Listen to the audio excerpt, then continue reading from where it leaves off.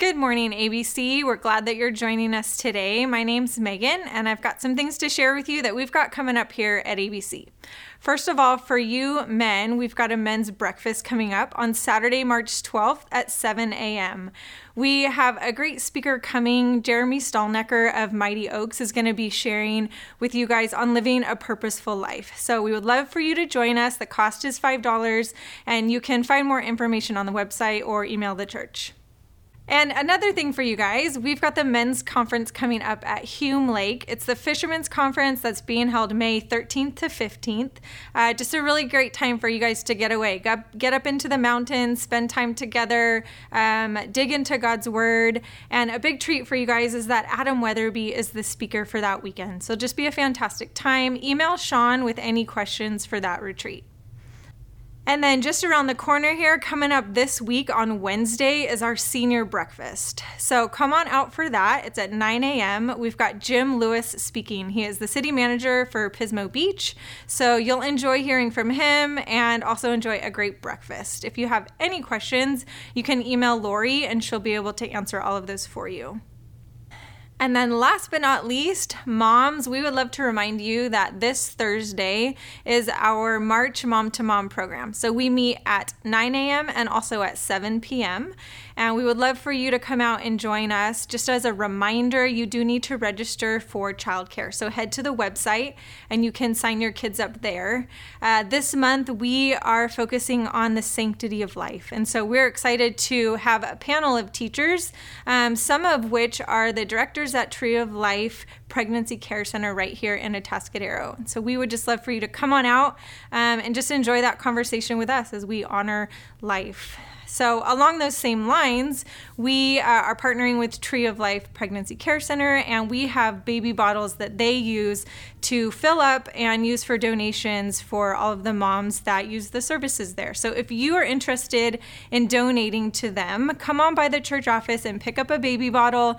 You can fill it with change or even just a check and either drop that back by to us at the church or right over to Tree of Life. And that would just be a fantastic way to support life in our community. And so we invite you to do that. We have loved worshiping with you today. We hope you have a great week. See you next week.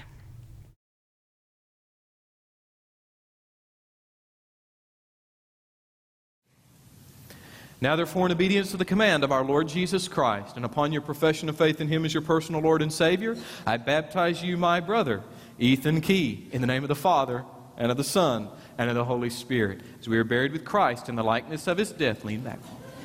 Lean back, lean back. Let go. Lean back. So are we raised in the glorious beauty of His resurrection.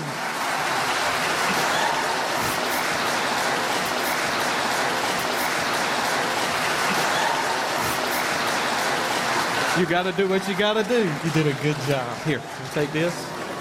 I'm just making sure. Just making sure you did good. Man, I thought that glass was coming down. Good job. Did we lose a contact? Oh, okay. Oh, man. That kid did not want to get baptized. Baptism is such a funny thing, isn't it? I mean, just think about it sort of objectively. Like if you hadn't maybe grown up in the church or you really have no context for the idea of being baptized, it's a strange thing to dunk someone underneath water in sort of a ritualistic inauguration into or initiation into a religious club. It's almost cultic if you think about it. And yet for thousands of years, or nearly 2,000 years, this has been a benchmark of the Christian faith. So much so that we have entire denominations named after baptism. The Southern Baptist Conference is the largest denomination in the country with over 14 million members. Baptism is a significant thing.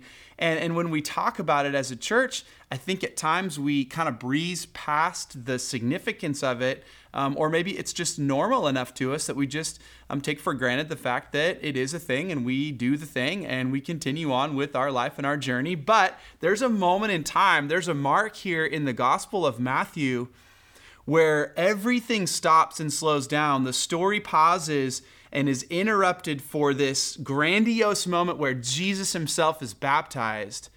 And it's really a mark between his upbringing, his childhood, and even as a young adult or adolescent, is kind of divided between that and the moment that he's ordained into ministry. And it becomes this amazing cataclysmic moment that I think we need to pay attention to. This is the inaugural moment for Jesus as he begins his ministry. And it's a powerful demonstration of the Trinity. Maybe the most powerful demonstration in all of Scripture, maybe besides Genesis chapter 1, where we see the Trinity present there. But we have the Son, Jesus Christ, being baptized, the Father speaking down his affirmation of that moment, and the Holy Spirit descending from heaven. So there's this beautiful picture of the Trinity in the baptism of Christ. Also an excellent example of this dual nature of Jesus. The humanity of Christ and the fact that he would join the ranks, so to speak, of all these other humans being baptized, and the way that he approaches John to do so. Also seeing, though, the deity of Christ, the divinity of Christ endorsed in this very process. We see this kind of dual nature of the human God-man in Jesus.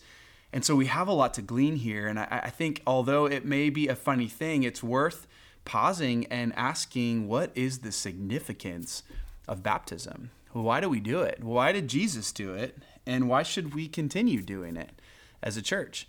And I think ultimately the question is going to come up for you at the end of the message is, have you been baptized? And what significance is that to you, if so? And if not, maybe why not? So just think about that as we jump in. But I want to turn to Matthew chapter 3, and we're going to look at a relatively brief passage that really, I think, the entire gospel of Matthew pivots on this one passage, because it changes from the kind of the pre-ministry season in Jesus' life to releasing the work of the Holy Spirit in his life and work, and to the point where we see fruitful ministry. Would you pray as we open up the passage with me? Father, we thank you for your word. We thank you for the truth in your word. We thank you for what we can glean from your word. Thank you for this powerful example of your baptism. And I ask that as we read these words, Lord, they wouldn't just be words on a page. It wouldn't just be a descriptor of an event that took place more than 1,000 years ago, but that it would be a divinely inspired moment that ought to change the way we think about you and the way we think about ourselves and the way we move forward in that truth. And so illuminate these scriptures to us by the work of your Holy Spirit. And it's in the name of Jesus we pray these things. Amen. So Matthew chapter 3, verse 13 says this: Then Jesus came from Galilee to the Jordan to John to be baptized by him. John would have prevented him, saying, I need to be baptized by you, and do you come to me? But Jesus answered him, Let it be so now, for thus it is fitting for us to fulfill all righteousness. Then he consented. And when Jesus was baptized, immediately he went up from the water. And behold, the heavens were opened to him, and he saw the Spirit of God descending like a dove and coming to rest on him. And behold, a voice from heaven said, This is my beloved Son, with whom I am well pleased. Man, what an amazing moment when Jesus comes up to the Jordan River. We talked a little bit about the river a couple of weeks ago, the significance of that historic and geographical location. And Jesus goes down into the water by his cousin John and comes up out of the water, and a voice shakes from heaven, speaking his affirmation of that moment. And then a bird comes down, the Holy Spirit in the form of a bird descending on Jesus. And this creates an event for everyone that was there watching that was unforgettable. But first, I'd like to just back up a little bit and notice that Jesus comes from Galilee, called not by the voice in the wilderness like the others were called. It wasn't as if he was beckoned by John's message of repentance. That wasn't the compelling call for him. It was the voice of his loving Father beckoning him out to the river Jordan that day to be baptized. And when he arrives, John objects. And you notice, he certainly understands in some instance maybe his own depravity or his own sin in the presence of Jesus, his cousin. John likely had grown up with Jesus and saw his perfect life on display, understood his righteousness. And so when Jesus says, I'd like to be baptized by you, John says, no way. Why would I baptize you? I need to be baptized by you. And then Jesus quotes the Old Testament saying, this is to fulfill all righteousness. And John somehow consents and says if he gets it. But he didn't fully get it. And here's a clue. In John chapter 1, verse 33, we see a little insight into John's thought process. Go with me to the Gospel of John, chapter 1, verse 33. It says this, I myself did not know him. This is John the Baptist speaking. I myself did not know him, but he who sent me to baptize with water said to me, he on whom you see the Spirit descend and remain, this is he who baptizes with the Holy Spirit. And I have seen and I have borne witness that this is the Son of God. Okay, so John acknowledges the sonship of Christ, the divinity of Christ in that moment, but not prior to that moment. It wasn't until he put him in the water and then he came up out of the water and the Holy Spirit descended on him. Something clicked for John and he realized in that instance that this in fact was the Son of God. But there's a different clue here that I think is interesting in the verse. If you read a little bit further down in the verse or chapter 1, it says, John says, he who sent me to baptize with water said to me, which tells me that John didn't necessarily fully understand what he was doing.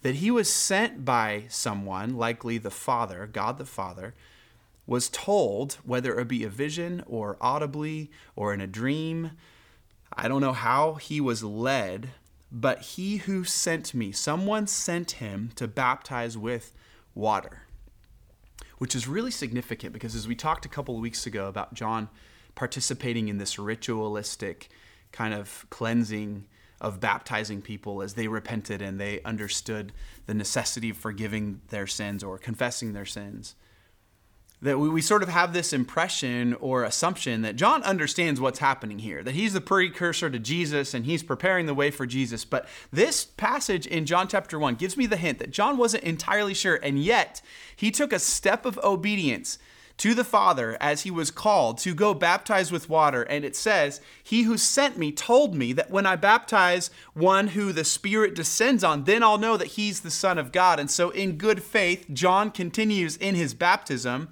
And in good faith, John in fact baptizes Jesus, not fully knowing or understanding that Jesus was the Son of God until that moment in which the Spirit descended. A powerful display of obedience in my mind for John, but more importantly, the recognition that this is not some goofy, archaic ritual developed by a crazy guy in the wilderness. You read through Matthew chapter 3 and you go, well, this crazy John with the camel's hair is calling out in the wilderness, and he's developed some kind of ritual initiation into the coming kingdom of God by dunking people in the water, and we think it's kind of crazy, but no, you realize as you read this that this in fact was conceived in the mind and the heart of God himself, that God developed and invented baptism from the start and then led John, directed John to go baptize in his name. And he said, you'll baptize with water, but the one coming after you will baptize in the Holy Spirit. This is a ritual. This is a physical act. This is a moment of obedience ordained and developed by God himself, not by a crazy guy in the wilderness. And so when Peter preaches to the early church in Acts chapter 2, and the people ask Peter, what should we do next after having heard the gospel? And Peter says, repent and be baptized, every one of you, in the name of Jesus Christ for the forgiveness of your sins. He was handing down a command from God the Father to the early church. Repent and be baptized. He didn't make it up. John didn't make it up. Peter didn't make it up. John, the apostle, didn't make it up. Jesus didn't even make this up. God the Father handed down this directive to John the Baptist and then led Jesus out to the river to be baptized. And so we have this river, Jesus coming from Galilee up to the river. I want to give you some sort of handles to grab onto as we look at baptism. And there's three things that are clear in this passage. One is a river. The second one is a crown. And the third one is a bird, a dove. As we look at the river, the crown, and the bird and understand what God is doing in this moment with Jesus and that he's inviting us to participate in this very moment, it's significant for us to understand what was happening and taking place for Jesus himself. We have this river first, a river of water of righteousness. For Jesus, this wasn't a demonstration of repentance like it was for everybody else that got baptized. It's important to recognize that. Jesus didn't have anything to repent of. He was sinless. He was perfect. But for Jesus, it was a demonstration of righteousness, the fulfillment of all righteousness, as he said. John's baptism was focused on repentance. Jesus' baptism shifts toward righteousness, which is the fruit of repentance. Really important to see that distinction. But as he steps into the waters of the Jordan, those waters become water of righteousness for Jesus. And as we follow him into the water, those waters for you and me become waters of righteousness.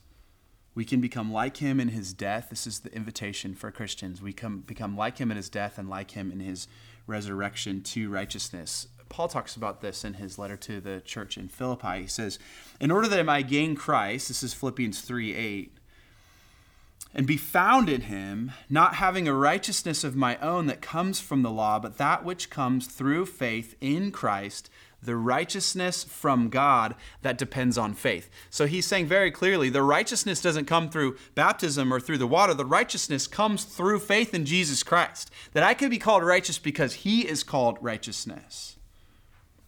That I could achieve and attain a righteous life because of the righteousness of Christ. Which is an important distinction because we can kind of convolute this idea of the sacred rituals of the church into believing that they have somehow something to do with our standing with God or our salvation.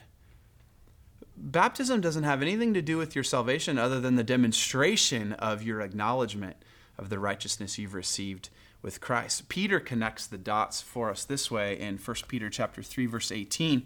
He's comparing baptism to the flood of Noah. Really interesting. And he talks about the flood waters rising and the 8 people of Noah's family that were spared by the flood waters.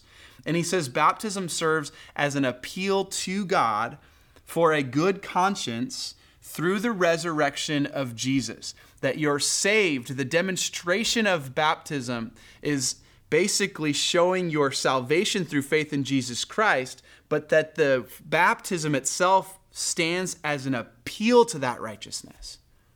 It's just a demonstration. It doesn't cause salvation. It's not the method for salvation. It's an appeal for salvation to the Father through Jesus and becomes a historical mark in the life of every believer for you to be able to take the identity of Christ himself and make it your own. Look at verse 17.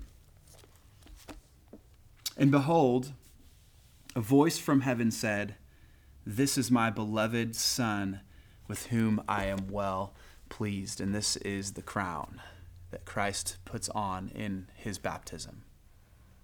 The crown of royalty, the beloved Son, the identity of the King bestowed upon his Son. That's a beautiful picture. The authority of the Father and the ordination of Jesus' ministry with him saying, I love the NIV translation, him saying, "This is my Son whom I love, and with him I'm well pleased." This beloved word we see in the ESV that we read a minute ago is really helpful if you just kind of take a minute to ask, well, what's this mean? What's God saying here? You can kind of do a quick word study and realize it's this Greek word agapetos, which is the beloved. So my beloved, or NIV translates the one whom I love. And if you take that word and then you ask yourself, well, where else does this word appear? Firstly, you notice that this is the first time this word's used in the New Testament. So God speaking his truth about his Son Jesus, the beloved nature of his Son Jesus. First time here in the New Testament. And then you superimpose that back onto the Old Testament. Now, Old Testament, just a quick little kind of rabbit trail on language study, Old Testament, as many of you know, is written in Hebrew.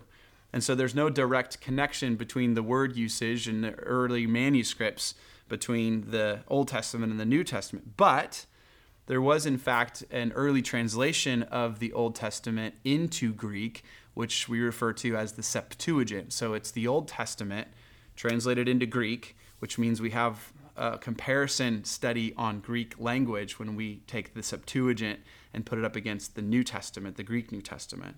And it just so happens that this word, agapetos, is used the first time in the Greek version of the Old Testament in Genesis, when Abraham takes his son Isaac up the hill, and God refers to Abraham's son as the beloved, the agapetos, first time appearing in the Old Testament.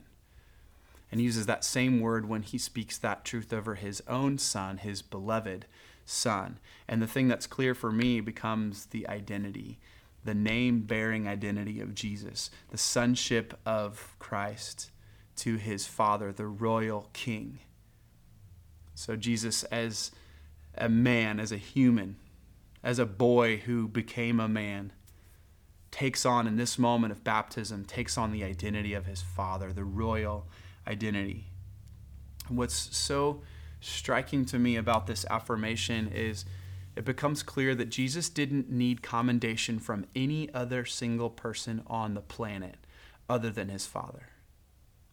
That he looked for and sought after affirmation from one person and one person alone, and that was God the Father. That no one else's opinion mattered to him. That he didn't need anyone else to recommend him or to endorse him or to somehow support his teaching or his identity. He only needed the recommendation from one person, and that was God the Father. And so when we become like Christ in his baptism, we embrace this very identity. Look at what Peter says about this in 1 Peter. Let's see if I can find it here. I had a little bit marker here. 1 Peter chapter 2, verse 9. It says, "But you are a chosen race." This is speaking of us, the current church age. "You are a chosen race, a royal priesthood, a holy nation, a people for his own possession, that you may proclaim the excellencies of him who called you out of darkness into his marvelous light." And he goes on, once you were a people, once you were not a people, now you are a people. But now you are God's people. Once you had not received mercy, but now you have received mercy. And he goes on and on and on, talking about our royal priesthood, our royal identity. That we take on the identity of Christ, that as we are baptized, as we demonstrate our partnership in his death and our partnership in his resurrection, that we join him in his death, join him in his resurrection, and now we join him in this royal identity as a son, as a child, a daughter of God. Taking on this royal identity, we become like Christ. And in this moment, in Matthew chapter 3, God the Father splits the skies. And with a resounding cry, he said to all who are present, "This one's mine. And with him I'm pleased." And to me, as I read this account of the baptism of Jesus, and I ask myself, what's the significance of baptism? And why did Jesus get baptized? And why should I get baptized? This becomes the single most compelling argument for baptism. Why? Because for me, it answers the deepest longing and craving of my heart for my entire life, the question of my identity. And if I think about some of my greatest heartache, my most crippling environments, or my most challenging relationships, they all come back to a misplaced misunderstanding of my identity. The question is that has resounded for years and years is, whose am I? You see, we start with that as young kids with our parents, right? And most of us are there or have been there. We start with answering that question by saying, well, I belong to them. I bear their name. I'm a child of so-and-so. And then at some point that identity transfers maybe to a friend or maybe to a significant other or even a spouse. And so then we say we belong to them. That's part of our identity. And at some point that can even transition to a social group or an institution or maybe a workplace or in my case, even a church, for you to be able to say, I am theirs. I belong to them. I belong to this institution. I work here. I'm part of this organization. That's my identity. That's who I am. And it's a misplaced identity that causes this deep craving and deep longing that can't be saturated by anything other than the love of God, the identity of God himself. And in this sky-splitting moment, with the magnitude voice shaking the world like thunder, the Father calls out, he's mine, and I'm pleased. And I think some of you need to hear that. I think when you consider what your role in the church is, what your role in your family is, your role in your workplace, and you start to place a little bit of identity in that, in what we do, and it becomes a little bit convoluted, I think you need to pause and look at this amazing example of the baptism of Jesus and see and hear the Father speaking with sky-splitting, cloud-parting, thunderous voice. This one is mine. He is mine. She is mine. She is my daughter. She is my son. And with him, with her, I am pleased. I think you might need to hear that. Because there is an invitation to join Jesus in his royal identity. And it is biblically true that God will say that over you, that he would be pleased with you as you take these steps of obedience. So I want you to consider, have you heard God say that? Do you need to hear God say that? Because it makes all the difference in the world when you start to question your own identity. So join Jesus in the river of righteousness and put on the crown of royal identity, of royal childhood, heir to the throne. There's so much confidence that Jesus demonstrates in the pages following this passage after his baptism and after his temptation. We're going to see that next week. In fact, the temptation kind of sidebar is really all about his identity. Satan goes after his identity. We'll talk about that next week. But I see this confidence in sort of the cadence and the mannerisms of Jesus and how he responds and how he carries himself, that he knows he is the Son of God, that he knows he has a royal identity. And he believes it, and he literally is only seeking the affirmation and accolade from the Father. Didn't seem to care much what any other human being on the planet thought. So anyway, there's this scene in the Gospel of Luke, not long after his baptism and kind of ordination into ministry, and then the temptation, and he begins his earthly ministry, and he wanders into a synagogue in Nazareth. And as was custom in the synagogue, he's handed a scroll to teach the law, to read, recite the law, as what they would do on the Sabbath. And so Jesus walks into the synagogue as he handed this scroll, and it's the scroll of Isaiah. And he kind of runs through the scroll, and he identifies Isaiah chapter 61, and he reads this passage. Listen, this is in Luke chapter 4. "The Spirit of the Lord is upon me," Jesus said, "because he has anointed me to proclaim good news to the poor. He has sent me to proclaim liberty to the captives and recovering of sight to the blind, to set at liberty those who are oppressed, to proclaim the year of the Lord's favor." And Jesus reads this with boldness and confidence, and he leaves everybody in the synagogue speechless. And so they're sitting there watching. In fact, it describes, Luke says it so well. Listen, he says he rolled up the scroll, gave it back to the attendant, and sat down. And all the eyes in the synagogue were fixed on him. They're all looking at Jesus going, what did he just say? What just happened? And in his ability to read the room, maybe even read their minds, This is how he responds. He says, today, the scripture has been fulfilled in your hearing.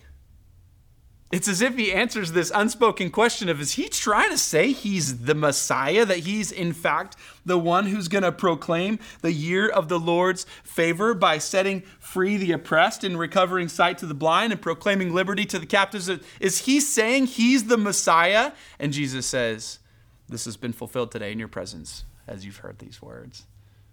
With such confidence. He knew he was the Son of God. He knew he had a royal identity. He wasn't going to apologize for it. He wasn't going to try to prove it. He didn't have anything to prove. Man, how compelling, how attractive is such a confident identity.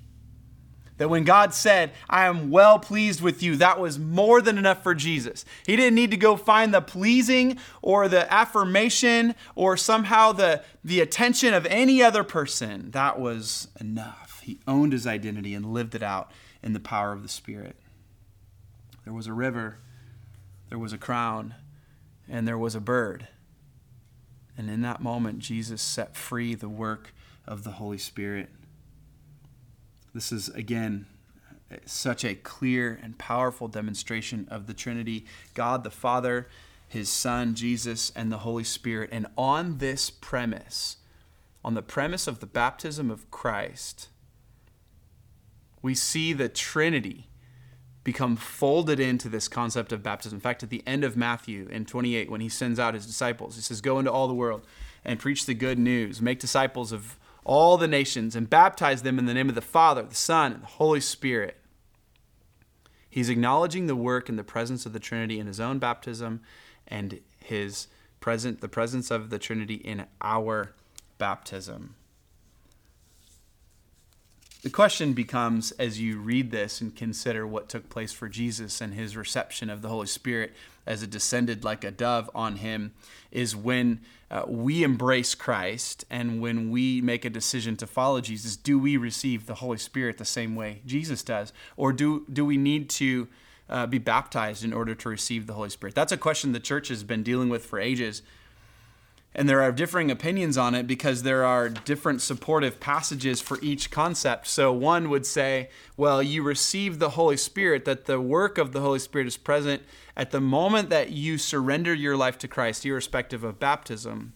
And another would say, well, you need to be baptized in order to receive the Holy Spirit. And they would base it off of a passage like Acts chapter 19, where Peter goes up and they find, or Acts chapter 8, two different examples where both Peter and Paul, they find and discover that these people haven't received the Holy Spirit, and yet they apparently believed, and so they're baptized, and then they receive the Holy Spirit upon their baptism. But there are other examples in Scripture where it's this simultaneous believing, this hearing, believing, repenting, kind of a one-phase process where the Holy Spirit comes. Acts chapter 10, verse 44 says, while Peter was still saying these things, just as he's preaching the gospel, the Holy Spirit fell on all who heard the word.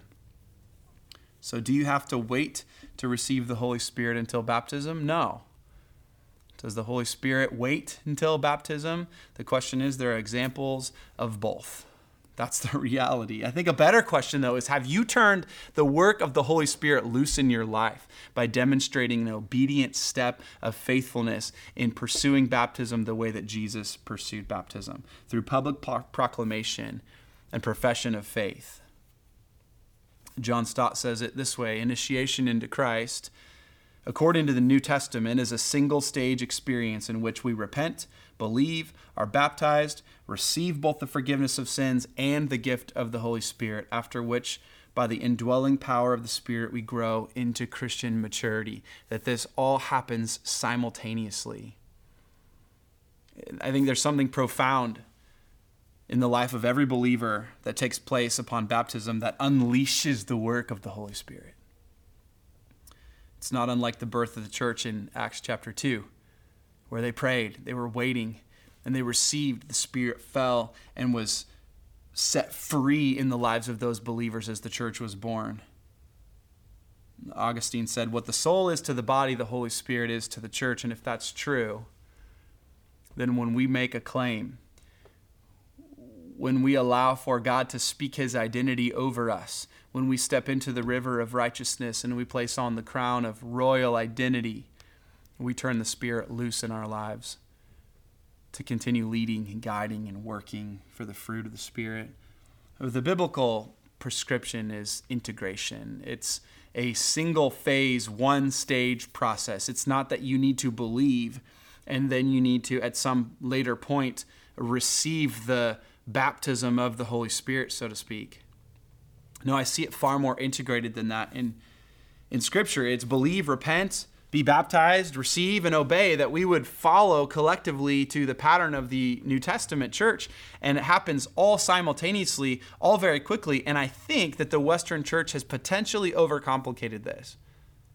That we want to separate out some of these ritualistic moments, and for good reason. I mean, sometimes it's because of the age of our children, that they believe in God, that they follow Jesus or make a decision to follow Jesus. But we want to make sure they really understand what that means before they're baptized. Or we want to make sure they're old enough to really get it so that they can remember it and that it becomes meaningful for them.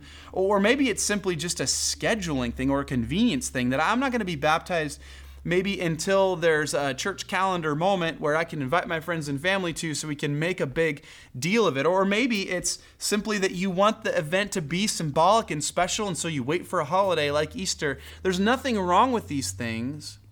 The intentions are good. I just don't think, biblically speaking, that we're supposed to separate out this process. I see again and again and again in Scripture where it's repent and be baptized, where it's you recognize your sin, you acknowledge your need for your identity to be shifted into that of Christ, and you want to identify with Him, and you want to receive forgiveness for your sins. And so you repent, and you confess, and you believe, and then you're baptized. And the Holy Spirit joins you and lights a fire under you and continues to do the work that He's done for many, many years in the lives of other believers.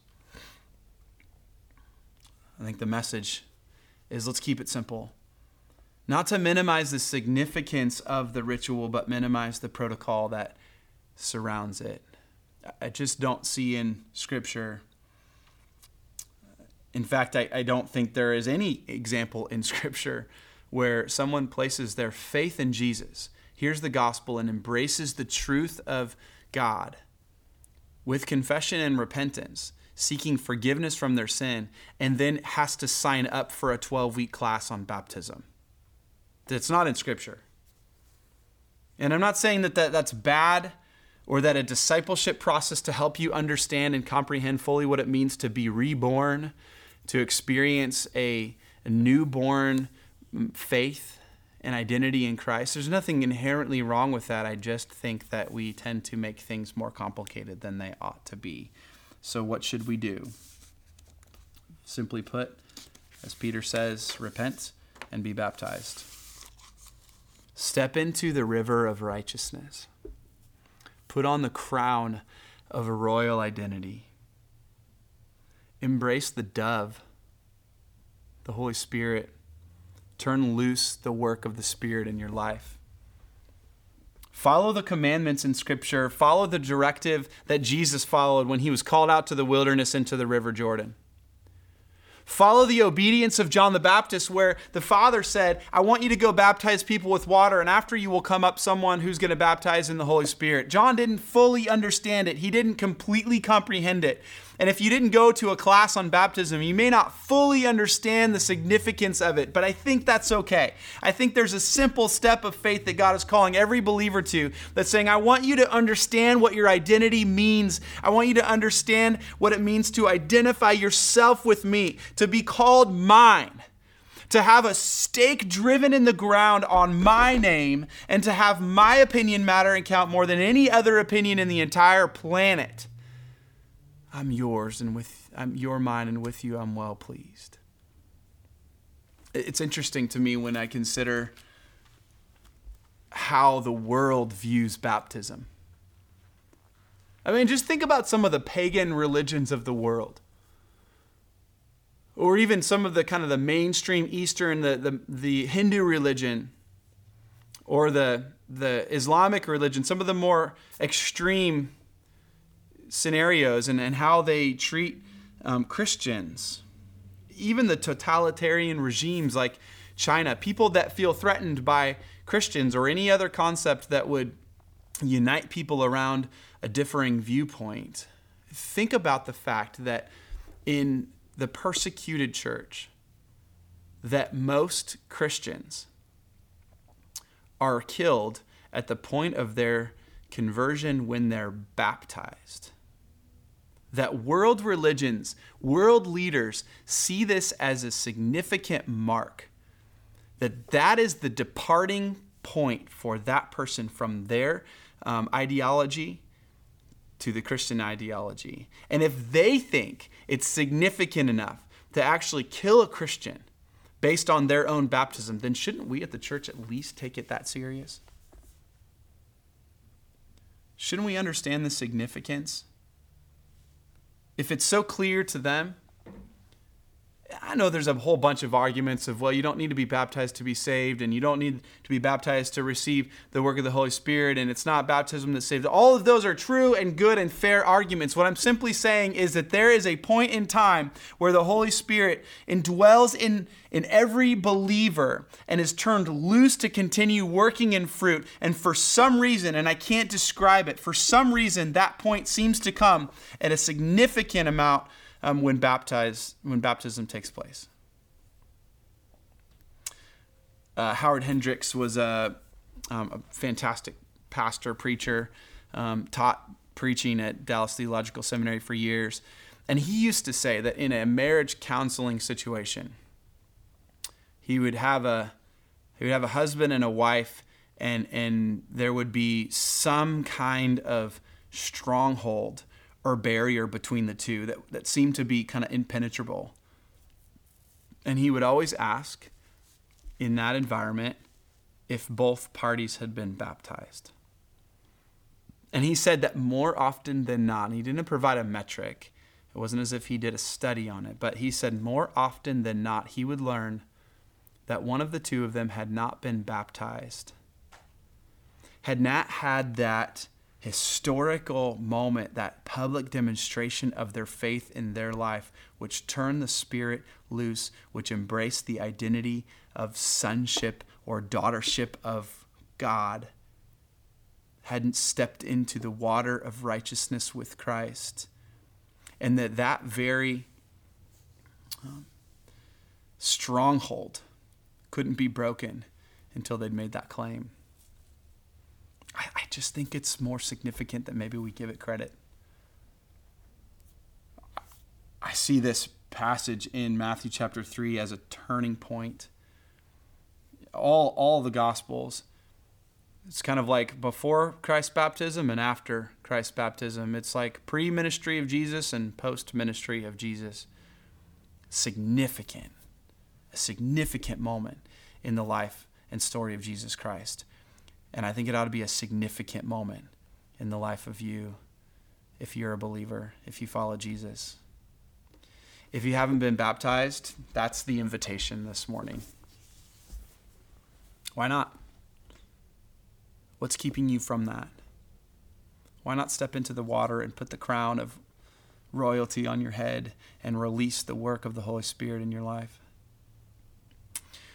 We're actually going to open up the tank and do some baptisms this morning. If you happen to be watching this video on Sunday morning and it's prior to the 10:45 service, I invite you in boldness. I'm kind of being presumptuous, but why not come on down? Come on down to ABC on campus. You can come out to the parking lot. We're going to be out in the outdoor worship venue at 10:45. And if you come at least by 11:30, you can check in at the Connect booth at the back over there. We'll have a t-shirt and a towel ready to go for you, and we're going to have the tank ready to go. And we'll baptize you right here, right now. Let's do it. No more excuses, no more reasons why not to. If you have been baptized, I want to encourage you. Are you living in the acknowledgement of God the Father speaking truth over you, that you are His and He is pleased with you? Are you wearing that crown of royal sonship, of royal childhood? And have you released the work of the Holy Spirit? Are you following Him? Are you tuning your ear to hear Him? Are you embracing the leadership of the Holy Spirit? Or are you ignoring it? Tuning out the Spirit's voice, desensitizing your ear to his leadership. I invite you, put on the crown, embrace the work of the Spirit, step into the water of righteousness, and allow God to continue writing your story with him. Let me pray. Father, I thank you, and I praise you for what you're doing in the life of our church and what you've done in the history of the church for nearly 2,000 years.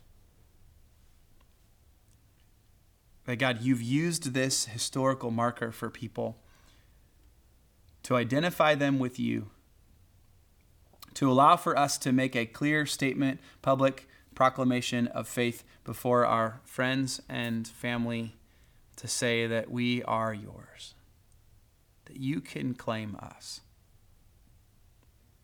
that we would step into the river of righteousness, joining you in your baptism, joining you in your death, and joining you in your resurrection, joining you in your royal identity, and embracing the leadership of the Holy Spirit to do so. Thank you, God. I pray for some they're stirring right now, that just aren't sure that this really matters or that they really need to follow through. God, I ask that you would provide the opportunity and a clear path forward for them to take the next step with you. And I thank you, Lord, for being patient with us. Thank you for your gracious nature and your kindness. In your name I pray. Amen. If you'd like to join us this morning, again, we'll be down here on campus. If not, and maybe you're watching this on Sunday night, you didn't miss it. Don't worry. We can baptize you just about anywhere, anytime. So give us a call at the church, check in with us, and we'd be happy to help you take those next steps in faith. Thank you for joining us this morning. We'll see you next week.